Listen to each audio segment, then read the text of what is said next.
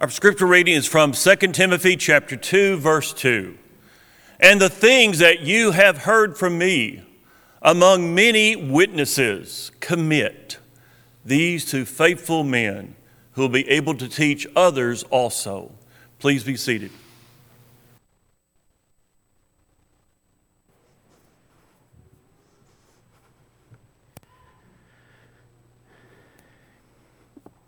If you are visiting with us, let us say how happy we are to have you. And hopefully you've gotten one of those visitors packets, and hopefully you filled out one of those attendance cards. If you have, pass those to the aisles at this time, and we will pick those up so that we can have a record of your attendance. Also, hang around with us for a little while after so we can get to know you a little bit better, and we can have an opportunity to speak to you, because we want to know you, and we want you to whenever you're in town with us, to be with us. We're so grateful that you are here.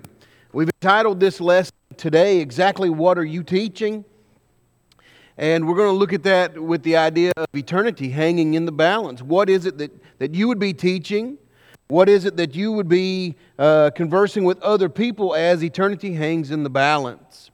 It is the fact that you and I as people are not simply drawn together because we have a soul given to us by God. That is one of the reasons. It is God who breathed into us the breath of life, and we as a race became a living soul there in Genesis chapter number 2. That is one of the reasons, but that's not the primary reason.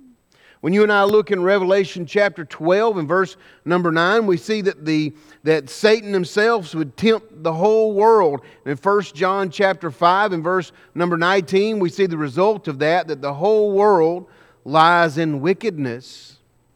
We also see in 1 John chapter number 2 that Jesus the Christ is the sin sacrifice for the whole world. That may be another thing that we have in common. That is, all of the world has been tempted by Satan himself, that all of us lie in wickedness, and that all of us need a Savior. And so with those things in mind, what is it that you're teaching? Because it is the duty of Christians, primary duty of Christians, to be teachers. Yeah, but what about those things that you and I look at, and we ask those questions, what about those things? Go to a secondary duty. It is our duty as primary to teach God's Word. As we looked at 2 Timothy chapter 2 and verse 2 just a moment ago, what we noticed there is exactly how the gospel has traveled from one person to the next since the conception of the gospel. The primary means of the gospel being shared one to another has been a kitchen table, where a person would sit across from another person. They would look at God's Word. They would study those things. As a matter of fact, 2 Timothy chapter 2 and verse 2 would tell us both geographically and historically how those things would move. That I would find someone who would be faithful to the gospel, that I would teach them, and then they would turn around and find someone who is faithful to the gospel, and they would teach that next person. And then it would go geographically all over the world. It would go historically all across time. That's how the gospel moves. That's how it has always moved, and that's how God expects it still to move today.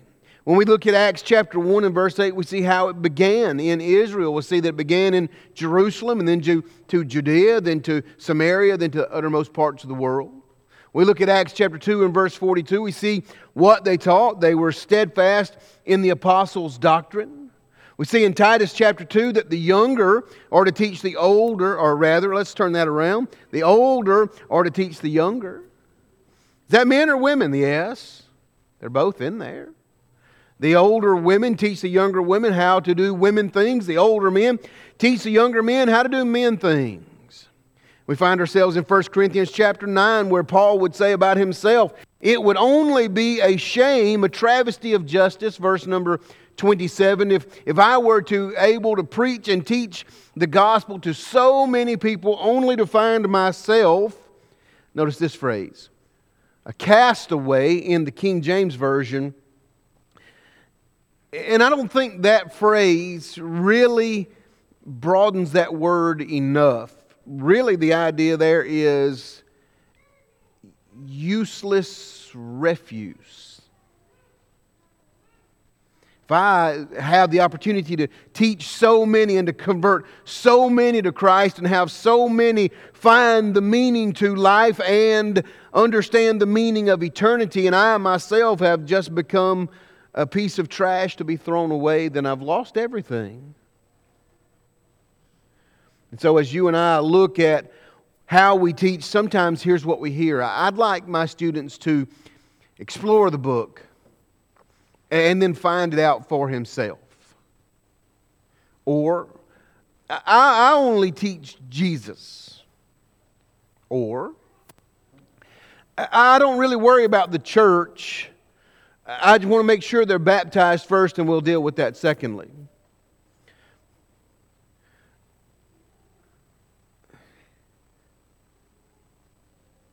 I want to make sure I say this as kindly as I possibly can. Are you ready? You can't do those things and teach them the gospel. It's impossible. The idea there is incorrect. I can't teach them part of what God would have them know and then expect them to be able to follow what God would have them follow. It just doesn't work that way. I have to be able to follow the pattern of God and teach them the pattern of God so that they can be saved by the blood of Jesus the Christ and the plan of God. It just happens that way. I am simply a medium for God's Word to go from one place to another. Notice this. So many want to preach about Christ, Jesus, and that's it. We like to preach about Christ Jesus only. There's a problem there. When you preach simply about Christ Jesus, here's what you preach. Matthew chapter 1, verses 18 through 25, you find it right in there. Now, the birth of Jesus Christ was on this wise, and as His mother Mary was espoused to Joseph before they came together, she was found to be with child of the Holy Ghost. And hooray, here we go. We're off and running in Matthew, and we find about His baptism that happens, and then Him being taken, chapter 4, into the wilderness to be tempted. We read about miracles, we read about parables, we read about His arrest, His trial, His death, His resurrection. Read about all of those things. You say, preacher, that's exactly what they need to know. Yes and no. If we simply preach those things, we've left out John chapter 1 that would give all of those things the bite that it has. Now the Word was with God, and the Word was God. The same was in the beginning with God. Who is this Word? John chapter 1 and verse 14. And the Word became flesh and dwelt among us, and we beheld His glory as of the only begotten, full of grace and truth. Once we leave out the portion before His birth, we leave out exactly who He is. We can't preach about Jesus the Christ only as being a man and doing these great things. We have to preach about Jesus the Christ being the man God. The only one who can stand in the place where He is. The one who has the authority. I don't like that word. Here's why. I don't think He ought to be able to tell me what to do. Matthew chapter 28 verse 18 where He said the last thing He would say to those disciples, all authority, did you catch that word? All authority, to the exclusion of none, all authority has been given to me in heaven and in earth. All authority. If I'm going to preach Jesus the man, I'm going to preach Jesus the man God who has the authority to tell me what to do. Well, I don't want Him to do that. Well, you don't have to believe it. You don't have to live by it. But you better understand, John chapter 12 and verse 48 is in there. You're going to be judged by it. Jesus would say, the words that I speak, those are the ones that are going to judge Him in that last day. You don't have to do it. You just have to realize that you're going to be judged by it. It'll be John chapter 12 and verse number 42 and 43 where we see the precursor to Jesus saying, the things I say are going to be the judge. Notice what happens in 42 and 43. In 42 and 43, you're going to read about these guys who were working in the temple. The chief priests, the scribes there, they hear. They understand. 42, they believe. Now notice verse 43, but because of the fear that they had for the Pharisees, because of the fear they had of losing their job, because of the fear that they had that was not God-based, they decided to do nothing with knowing who Jesus, the man God, is. Now, there's an interesting phrase in 1 Timothy chapter 2, verse 5 and 6. I'd like for you to go there and check this out. When we look at Jesus Christ, the man God, there is a point at which Jesus becomes a person, right? There's a point at which He is born. He is born into a body and has a body like you and I do. The soul that was placed in that body was from everlasting unto everlasting, unlike ours. Ours has a beginning, although it doesn't have an end. His didn't have a beginning or an end. He's not a created being. I think, now, this is going to be what we call, if you're in college, this is going to be what we call level 400 classes, but you can take this and chew on it through the week. I think in 1 Timothy chapter 2, especially verse number 5, I think we see where Jesus the Christ has His lot cast with man now throughout eternity. Who is the one that stands in between God and man? The man, Christ Jesus. Why didn't He say, as He returned back to heaven some 35 years ago from 1 Timothy, why didn't He say the God, Christ Jesus? Why did He call Him the man? He is the bridge. He will consistently be the bridge to God for man throughout eternity. Now, how does that work? You ready? Write this down. I don't know. I don't know. Can you imagine the sacrifice that He gave up in order to be that bridge? In order to have man simply be able to look at God face to face? He gives up heaven to come here to put on a body, notice this, in order to be tempted. And if He's tempted, brethren, He could have done it. And if that's the case, then He never makes it back. He gives up a lot. He gives up so much in order to be the man God. Not just some other guy. This is Jesus the Christ. When we teach Him to others, we need to teach about who He is from the beginning, even before the beginning, so that they understand we're not talking about just some other guy from Bethlehem. He's not just some other guy. He's not just some other Jesus. He's not just some other Jesus that lived in the first century. This is the Christ. The King. That's the name, King. Christ, King, Lord of Lords. This is the one. This is the one that they've been looking for thousands of years. Here He is, right here.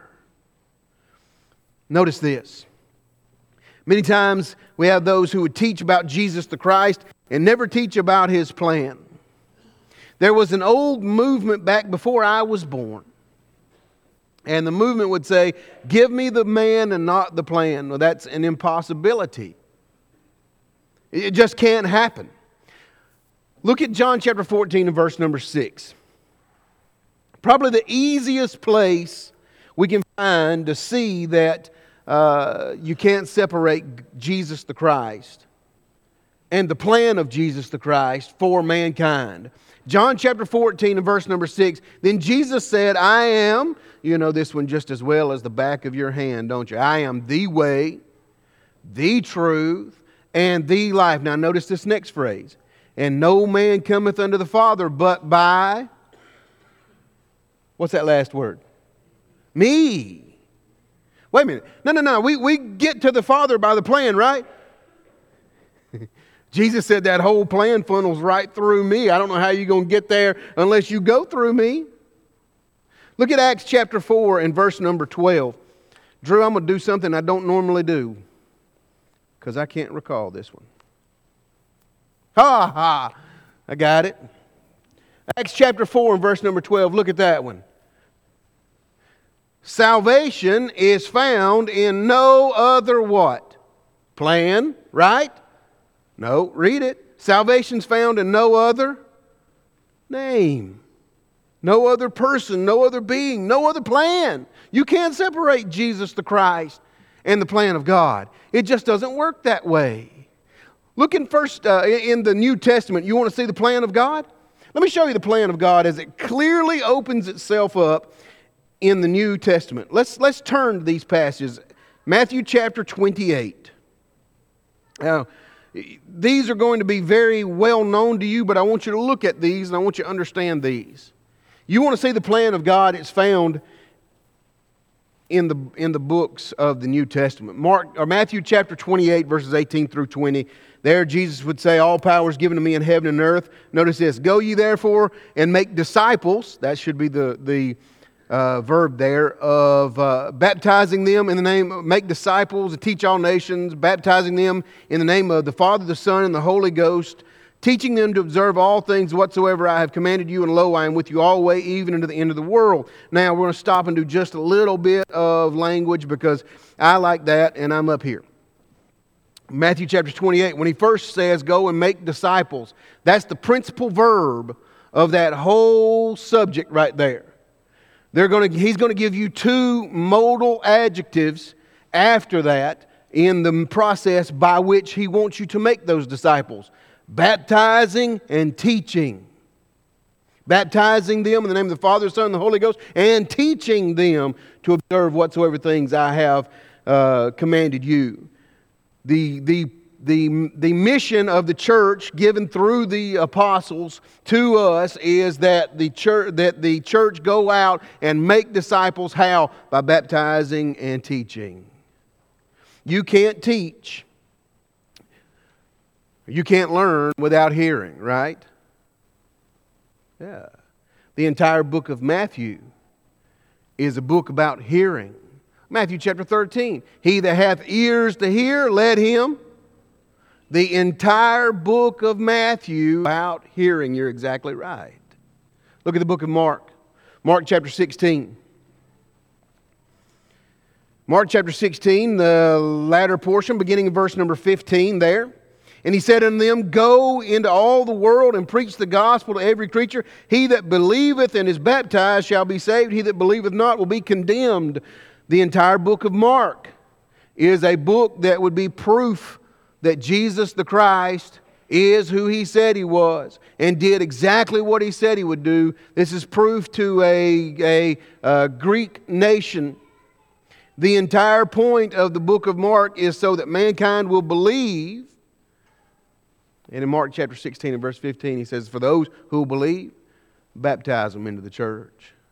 The first book of the New Testament, hear what God has to say. The second book of the New Testament, believe it. How about Luke? Luke chapter number 24. I bet you'll never be able to guess what the entire book of Luke is about. As a matter of fact, generally when we run through the plan of salvation and we get to the idea of repentance, we probably use the same verses, don't we? In Luke chapter 13, verse 3 or verse 5, I tell you nay, but except you... Are y'all with me? I tell you nay, but except you repent. It's still there, isn't it? Look at Luke chapter 24, verse number 46. Well, let me go back one. Here's what you'll read. Thus it is written, and thus it behooved Christ to suffer and raise from the dead on the third day, and that repentance and remission of sins should be preached in His name among the nations, beginning in Jerusalem. What's the book of Luke about? Repenting. Tell me where you find that parable that teaches about that younger son going off, spending all of his money, Chapter 15 and verse 17, and when he came to himself. The book of Luke.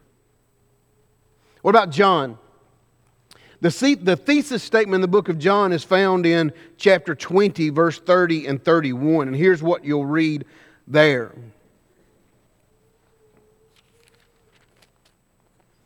And many other signs truly did Jesus in the presence of his disciples, which are not written in this book. But these are written that you might believe that Jesus is the Christ, the Son of God, and that believing you might have life through his name. What is John teaching us? You need to confess Jesus the Christ.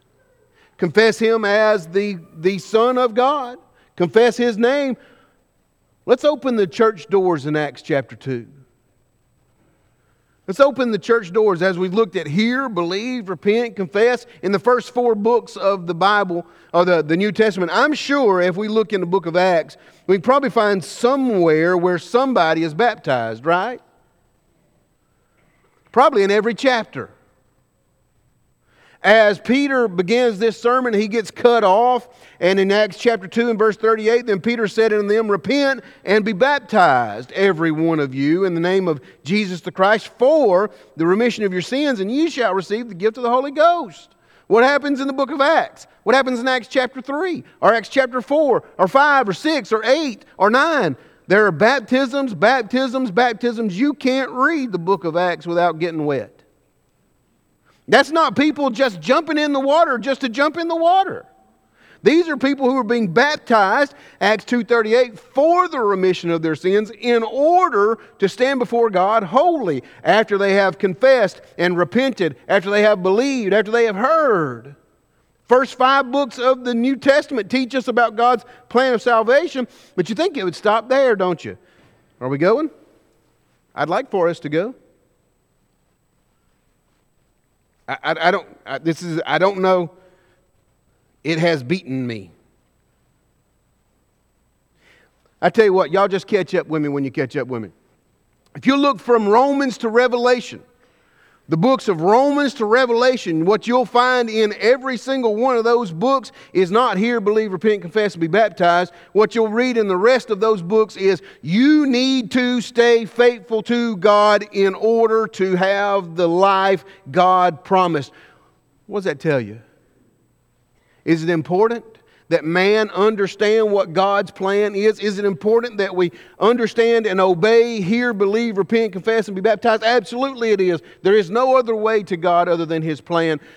It is also necessary for us to understand that only the faithful life to God will receive the reward. Now look at this last one. God's not looking for people to be perfect, but he's looking for those who have been perfected by his word. Listen, there's a guy who stands up here before you, and if you're trying to live like him, pick somebody else. At best, I do all right. But it is through the blood of Jesus the Christ that even this man can stand before God and have him say, well done. It's found from Romans to Revelation. And you can't find that just in looking at Jesus and his life. You have to look at the plan. You need Jesus. You need the plan of God through Jesus the Christ. And you also need his church. Preacher, this is my favorite one. This has been said to me, and this is my favorite one. There's no preaching in the New Testament where anyone preached about the one church. That's wrong, but we'll entertain that thought for just a moment. Do you know that for the first 606 years of the existence of the church, there was no need? How in the world would a man stand up before the year 606 AD and say, you need to make sure you're part of the one church? There wasn't but one. That was before the big split. There wasn't but one. You need to be a member of the church. Well, then that's a whole different thing. Notice this. Is the statement true that says no one ever preached about just the church? Nope. It's not. Let's start by looking in Matthew chapter 16, verses 13 through 19. We're going to start right there and work our way toward that statement. Matthew chapter 16, beginning in verse 13, Jesus comes across the coast of Caesarea Philippi, and he begins to ask those disciples, "What are people saying about me here in this town?"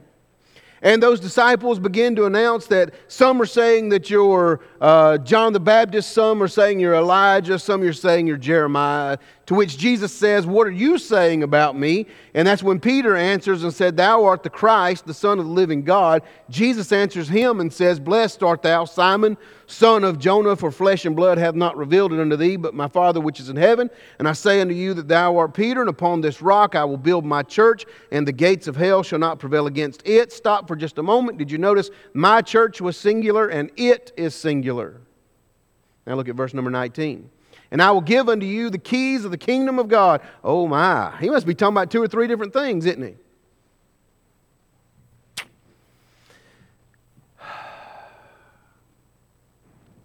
How do you explain this? Well, I can explain this several different ways. Let's go with this one. My friend Michael is a son to his mother and father. He's a grandson to his grandparents. Is a father to his children, is a grandfather to his grandchildren, is a husband to his wife, is a preacher to this congregation, is a minister to our community. Which one of those is wrong? None of them. Well, you named up 4 or 5 things that he is, maybe more. Yeah, I did, but none of those things are wrong. All of those things describe who he is. When Matthew begins to speak of Jesus begins to speak of the church, he uses just another qualifier when he tells Peter, "I'm going to give you the keys of the kingdom." He's speaking about the church still. You can see that in Matthew chapter 4, verse 23. You can see it in Colossians chapter 1. But let's look at 2 Peter chapter 1 and verse number 11 together. 2 Peter 1 and verse number 11. "For so an entrance shall be ministered unto you abundantly into the everlasting kingdom of our Lord and Savior Jesus Christ." There is an entrance into that kingdom for which Jesus would stand to Pilate and say, "My kingdom is not of this world." That kingdom. What's he speaking of there? What's Jesus speaking of? What was he speaking of in Matthew 16? The church. Every time you and I read about that kingdom of our Lord and Savior Jesus Christ, it's speaking of the church. Every time. There's not another case. It's found in 27 books, from 1 to 27. Every time it's speaking of the kingdom of God, it's speaking of the church. You remember when Jesus taught them how to pray and he said, "Thy kingdom come"? Why did he say that? Because the church hadn't been established yet. Let's notice some more things here. Now, with those things in mind, understanding that the kingdom of God is the church, let's examine Acts chapter 8 and verse 12. All these people being baptized in Acts would stand to reason somebody somewhere is preaching in Acts, right?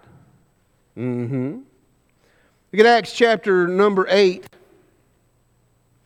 You have Philip who's preaching to the city of Samaria. And here's what you'll read in verse 12. "But when they believed Philip's preaching concerning the" what? "Kingdom of God and the name of Jesus Christ, they were baptized, both men and women." If I understand correctly this particular verse, the only thing Philip ever taught them was Jesus has a name and he has some kind of kingdom. And somehow from that, they put together, "I need to be baptized." What do you think preaching the kingdom of God in the name of Jesus Christ means? How did they put baptism in there with it? Ask him in the Philip and the eunuch later on when he starts from that same point and begins to preach unto him Jesus. And at one point the eunuch says, see, here's water. What does hinder me to be baptized? When do you ever preach to him about baptism? Friends, when he preached to him about Jesus, he preached to him about the man God, the plan God had, and the church God created with that blood. And you can't preach Jesus if you don't preach those things. Can't do it. You cannot preach Him. You can preach about Him. You can tell a really great story that people would hang on the edge of their seats for, but you can't preach Jesus without preaching those things. Acts 2, verse number 47, and they that were believing, they who were baptized, were being added to the church by Jesus the Christ. It's interesting to me when you put Acts chapter 2 and verse 47 together with Revelation chapter 2 and 3. What I find out there is Jesus the Christ has the pencil that adds us to the roll of the church. And in Revelation chapter 2 and 3, He also has the eraser.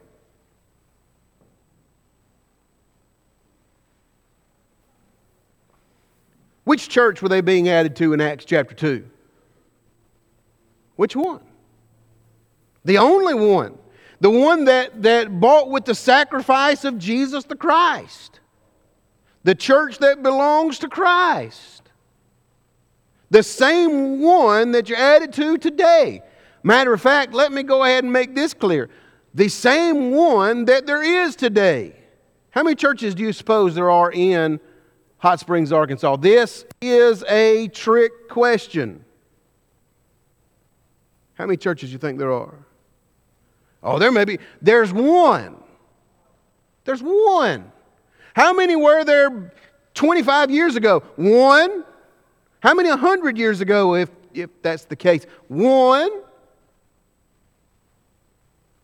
How many churches have there been since Acts chapter 2? One. And that one church belongs to Jesus the Christ. And with my eternity in the balance, and the person's eternity in the balance whom I'm teaching, they need to be well aware of that. They need to understand that. It's Matthew chapter 25, verse 31 through 46, where you see that final great judgment scene given to us by Jesus the Christ, that we often look and say, here are a group of people who did and a group of people who did not. I want you to look at that scene a little more deeply. And you recall that the questions are exactly the same to both groups, and the response is exactly the same to both groups. Put you some food for thought out here. I think Matthew chapter 25, 31 through 46 is a judgment on the church. God doesn't require those other things from members or people outside of the church. You have groups in the church say, well, I did this because it was supposed to be done, or I didn't do that because I didn't see it. Church, eternity is in the balance.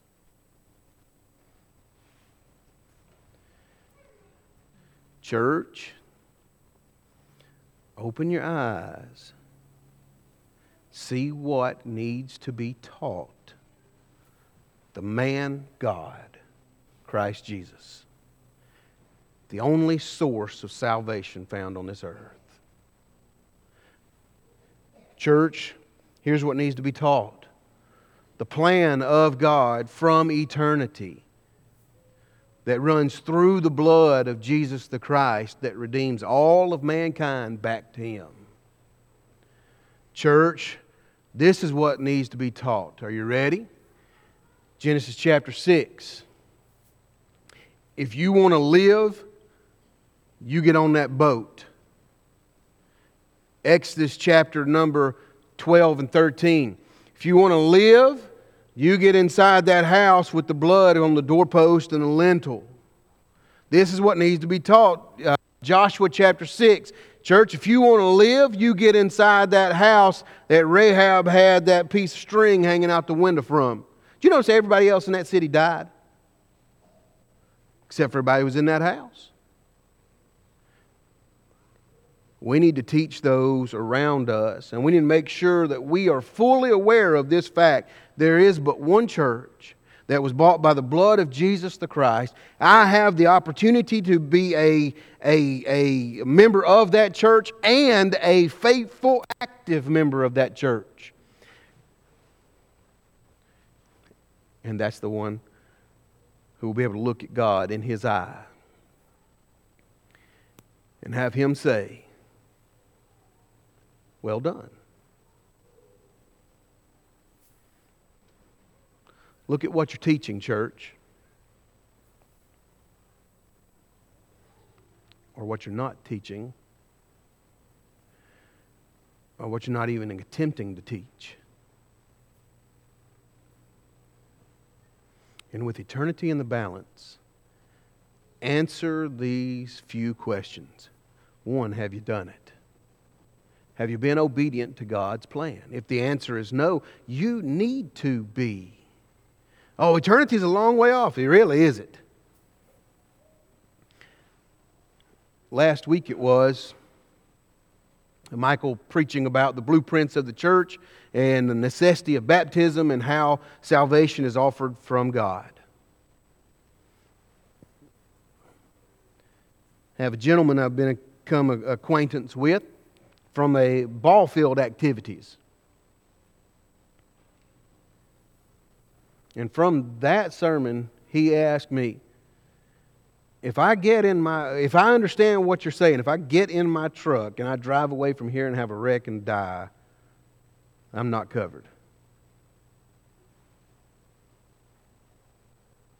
He understands. How long of a time do you have from now to eternity? Oh, I'm young. I've got... Young people getting wrecks too. The time you have right now, the time you have is sitting right here before you. You are about to make a decision that will affect your eternity, good or bad.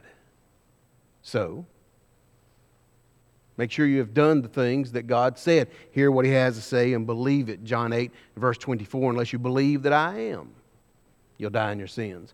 Repent of your sin, Luke 13, 3 and 5, we mentioned earlier. Confess that Jesus is the Christ, Matthew 10, 32. I tell you, if you'll confess me before men, I will confess you before God. If you will not, I will not. Be baptized in water for the remission of your sins, Acts 2 and verse 38. From Romans to Revelation, live a faithful life. If you've put on Christ in baptism, have you been living a faithful life? Now, there are several of us who are shaking our heads, yes.